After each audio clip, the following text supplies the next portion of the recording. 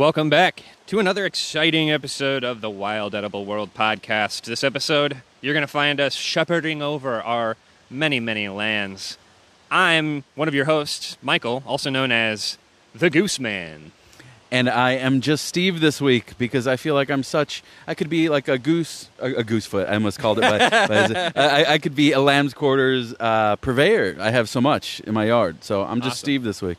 Yeah, I've just got a single pod outside my door, like a large, like half wine barrel or whiskey barrel or something. It's a big thing. I'm growing a couple tomatoes, and there's a weed that sprouted up, and I let it grow, and that's because it was lamb's quarter. So, and this thing's basically wild spinach. That's one of its names, right? Yeah. What else? And when we say weed in this case, or in this context, we mean no disrespect. Yeah, no, true. I used a dirty word. You're right. No, it's cool. I mean, we can. Weeds are okay. We're taking the word back. Weed is a good thing. Yeah, exactly. Yeah. Especially some weeds. Huh? I said especially some weeds. So we're reporting to you live from a guano-free location. Yeah. We recently ditched our digs that we were recording in and came and we're on this bridge over babbling brook. Yeah, and it's a little bit more than babbling even. It's going, man. We've gotten a lot of rain recently, and this thing's moving. So hopefully you get some cool background sound. Yeah. Hopefully you don't mind the little bit of white noise. Helps you relax you, take you out in nature like we try to do in this show. Exactly. So this episode we're talking about lamb's quarters. Yep. Meld. Goosefoot. Wow. Wild spinach, fat hen. I've got pigweed. Somebody called it pigweed. Yeah. I'm not really sure why. I don't know why either. I prefer lamb's quarter. Pigs like them, yeah. Lamb's quarter and goosefoot are probably the two most recognizable you'll find for this For plant. sure. Scientific binomial, chenopodium album. Yes. And this is just... I feel like this is going to be an episode where we're going to have to kind of like pump the brakes on ourselves a little bit because there's so much info, man. Yeah, we love talking about it, surprisingly. I mean, we've both worked with it quite a lot. It's really nutritious, but yeah, we're going to have to keep ourselves on the brake. Anyway, so let's start off with the most recognizable feature, the most recognizable way you're going to find this plant. In my opinion, that would be the silver bloom that it has all over it. So you're going to notice this plant because it's got, from the tip of its growing top, it's going to have this waxy powder that covers the entire plant. But it's very obvious on the top of it. And what that is like just it is a waxy powder produced by the plant. Presumably, we're not really sure why it does it, but it's pretty obvious to see the effects whenever you pour water on it. It just beads up and rolls right off. So presumably this plant makes it for waterproofing. I imagine that would help divert the water down to the ground, not collecting or absorbing into leaves where it doesn't need it, but actually transferring it to the soil where it can help absorb nutrients. Yeah, just in comparison to like other plants, like plants that we garden and whatnot, wet foliage can lead to soil-borne illnesses and other things like that. So that's a great plant defense, which is possibly why this stuff's everywhere. Yeah, it's true. I mean, it's not necessarily classified as an invasive either. It is classified as kind of an obnoxious weed. Again, there's that dirty word, but it is not necessarily an invasive because it doesn't really seem to invade high-quality areas or with such density that it takes to be classified as an invasive.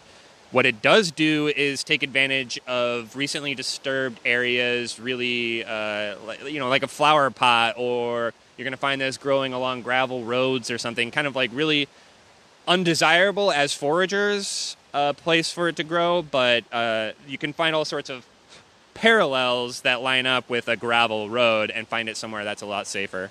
But yeah, highly available. Let's talk a little bit more about what it looks like. So we've got the silver bloom all over it, but the leaves are kind of roughly triangular in shape. And this one actually can be kind of difficult to nail down sometimes because there can be quite a lot of variation in the way the leaves are shaped. Sure. How big it gets. So most of my interactions are with a pretty triangularly shaped leaf that is got about 3 to 5 teeth on each side of the leaf. Sometimes it can be a little bit more round, sometimes it can be a little bit more narrow, and those teeth are going to be a little bit less noticeable, but it pretty much has kind of the same overall look to it, especially that silver bloom that's across the whole plant. Another really noticeable identifying factor you're going to find with this is that the stems have a really noticeable purple striping to them. And it's over the entire plant, top to bottom. You got purple stripes all over this thing. And it's on top of this blue-green, what I like to call glaucous. It's my favorite color, glaucous base. So purple stripes on a blue-green stem, pretty noticeable. The way you're going to be able to differentiate it from other plants is the way it flowers. I'm not too sure about that. I don't really have much written about that. I've never really experienced it whenever it's flowering. I always seem to catch it like before and after. The flowering is almost like a colorless goldenrod. So it's like like cylindrical, grows up tall. Like I'm trying to think of something. Yeah, like almost like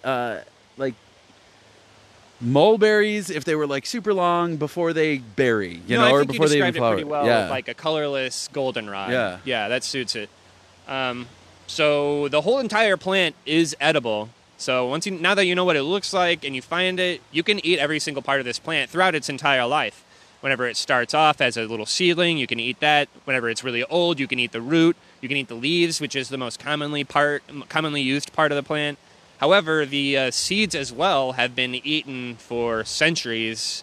We've excavated certain places in Central America and have found old lamb's quarters seeds sitting there, like preserved in these burials or archaeological sites. And this is a plant that has been in the human diet for just so long. Yeah, it's cultivated in northern India specifically. Like they grow it for use in like curries, soups, things like that. Yeah. And it's everywhere. It's in North America, Europe, Asia, Australia. Grows in like their potato fields. Yeah. So this stuff's all over the place, and it's cool stuff, I think. Yeah. Well, you can hardly stop it from showing up in your yard. So that's part of the cool part. I mean, that's one of the things I enjoy as a forager is whenever it comes to me. Sure. This is a really useful plant that just shows up in your yard. So let's get at it. And the seeds are actually, so this is a relative to quinoa. So it looks a lot like quinoa whenever it's got all the bundles of seeds. You're not going to find the seeds to be as large. They're pretty small. But you can use it just like quinoa or make it into like a mash or put them over your salad for a little bit of a fiber boost. I don't have the actual information of like what the seeds, the nutritional value of the seeds are, but I imagine there's some like good fatty stuff in it. But yeah, eat the whole dang plant. Don't let this. In Nepal, they take like the plant and the seeds and they grind it up with maybe some lentils and they make almost like a pet, like almost like a falafel, but like out of this whole plant and the seeds and stuff. Yeah. I love that idea. That Super sounds so good right now. It does sound falafel. So good. Falafel sounds wonderful right now. Okay, well, we've pretty much described the plant to you, where you can find it. You can find it all across the road, just in disturbed areas, or if you leave your garden unattended for a couple months or for one season, you're going to find this in your garden. I'm cultivating it myself. Like I am letting it grow. Steve's letting it grow. So yeah, we'll take a quick break. We'll do our little ad thingy, and then we're gonna talk to you guys more about the ways we've used it, the nutritional value, and we'll just try to stop ourselves from nerding out too much about the oxalates and all sorts of other things that we can talk about. Yeah, no promises. No promises. We'll see you soon.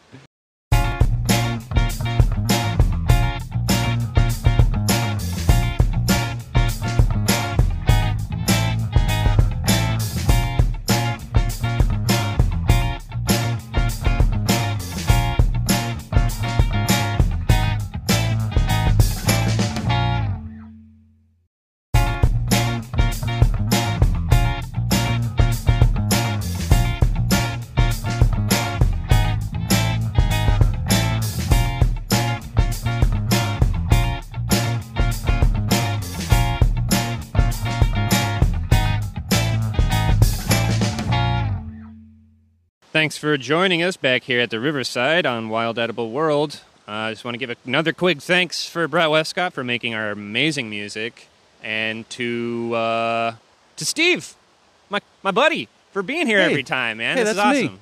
have a good time recording the show with you. Thanks for being here. Oh, dude, this is so much fun. So we're back talking about Lamb's Quarter Chenopodium album.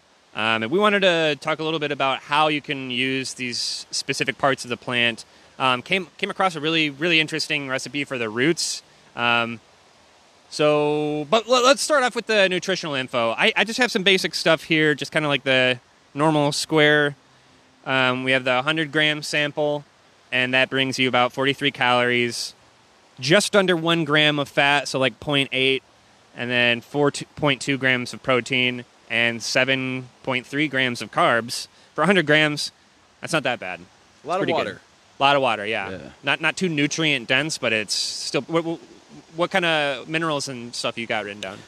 We have vitamin A, 73% of your daily requirement. Yeah. So that's huge. That's huge. So this stuff, I mean, I've heard it called wild spinach, and just like spinach, huge in vitamin A. So giant benefit there. Thiamine, riboflavin is 14 and then 37%. Niacin is 8%.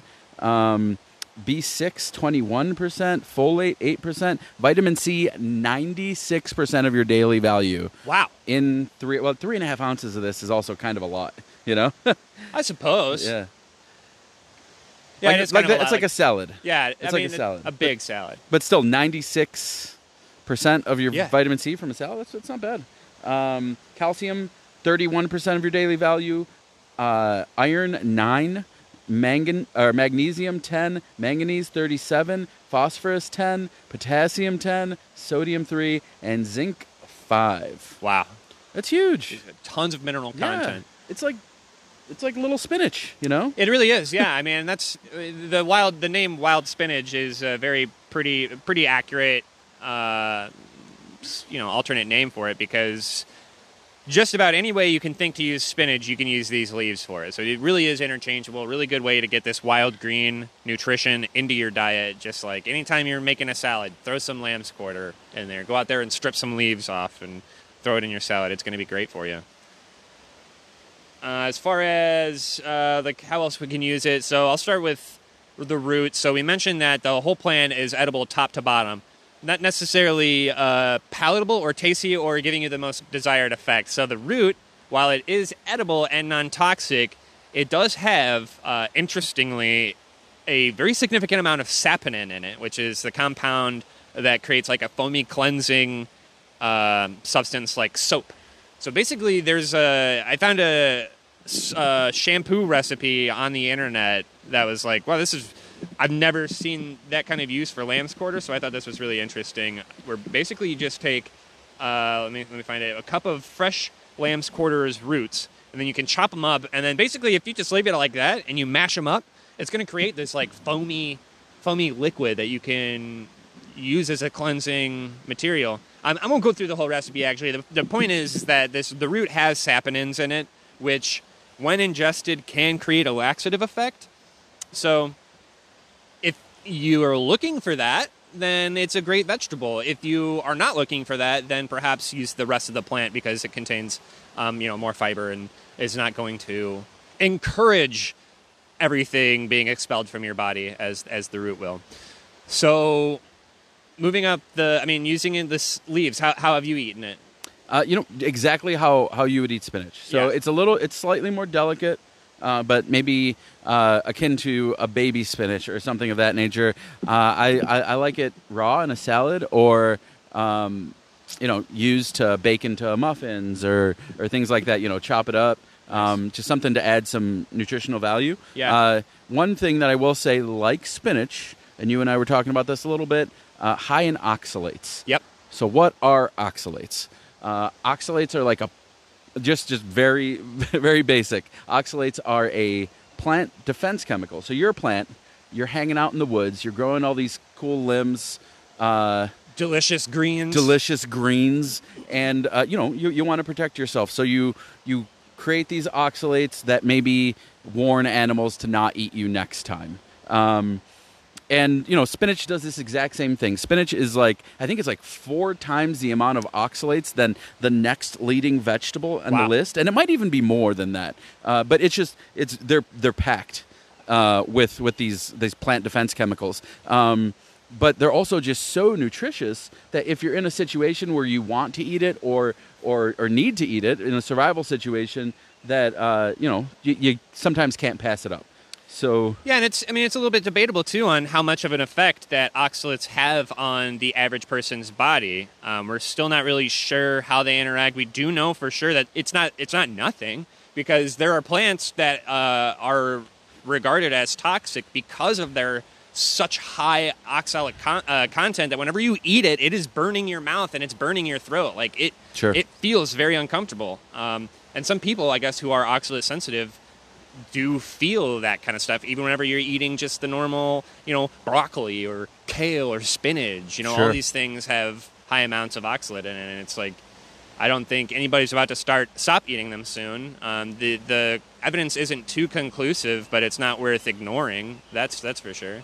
And there are also things you can do. So you cook down spinach, right? And that lowers significantly the oxalate content. Makes it more palatable, and then as far as that goes, and then also you can actually take oral calcium, and calcium binds to the oxalates and flushes them from your system. So if you've maybe been living like a plant-based lifestyle and are like down in this broccoli and this spinach and all these nutrient dense, because you want the protein, you want the all the other things that we just named off. Yeah. You can actually take oral calcium. The amount is going to be something you should research yourself just due to your intake. And it binds to the oxalates, flushes them from your system. You can also do that as like an oxidative cleanse.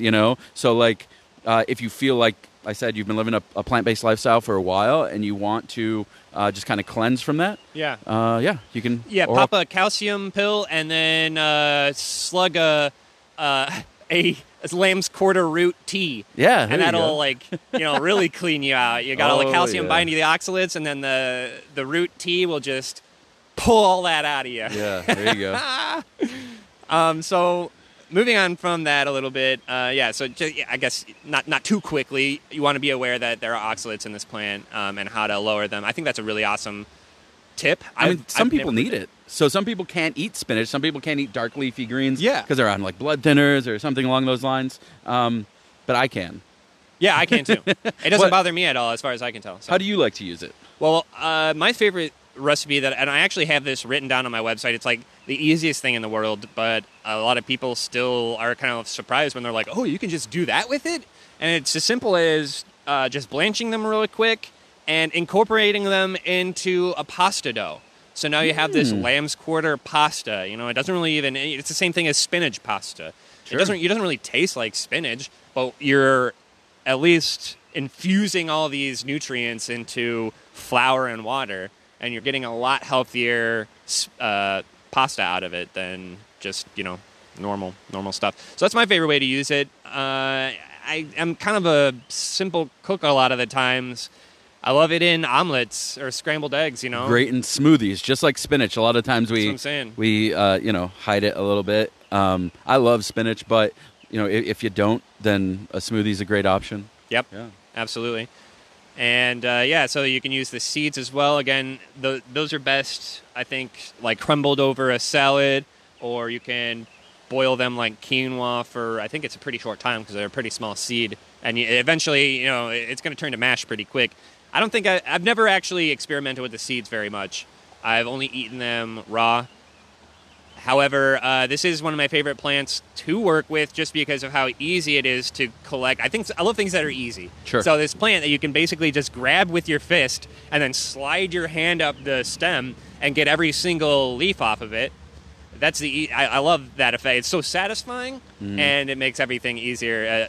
The caloric reward versus output is a lot better. And you can do the same thing with the seeds, where you just grab the base of it and you just pull it right off and everything comes off with it. Love the ease. Well, I think that pretty much puts us at the end of our episode. Do you think so, Steve? Are you done talking about lamb's quarter? Yeah, I think so. I'm never done talking about lamb's quarters. But Goosefoot? I think this is enough. Yeah, I think this is good. This is I mean, if you have any lamb's quarter recipes, maybe a lamb's quarter pesto or something like that, like please share with us. Yeah, definitely hit us up on Instagram, on the show's page, Wild Edible World Pod, or on Discord. We have kind of a bubbling community there. It's kind of comes and goes. That's at Wild Edible World as well. Yeah, and if you have any episode requests, I mean, we'd be willing to entertain those. What would you like to hear about? Do you want to hear more fruits? I don't know. Just share with us. Talk to us. We're bored. Have a conversation. We're friendly guys. We don't bite. So friendly. So freaking friendly. So thanks for joining us on another episode of the Wild Edible World. We find the best food, and it's for free, and you can have it too. You just got to search the trail side, curbside, and sometimes that low tide. We'll get there eventually. Join us next time. Thanks.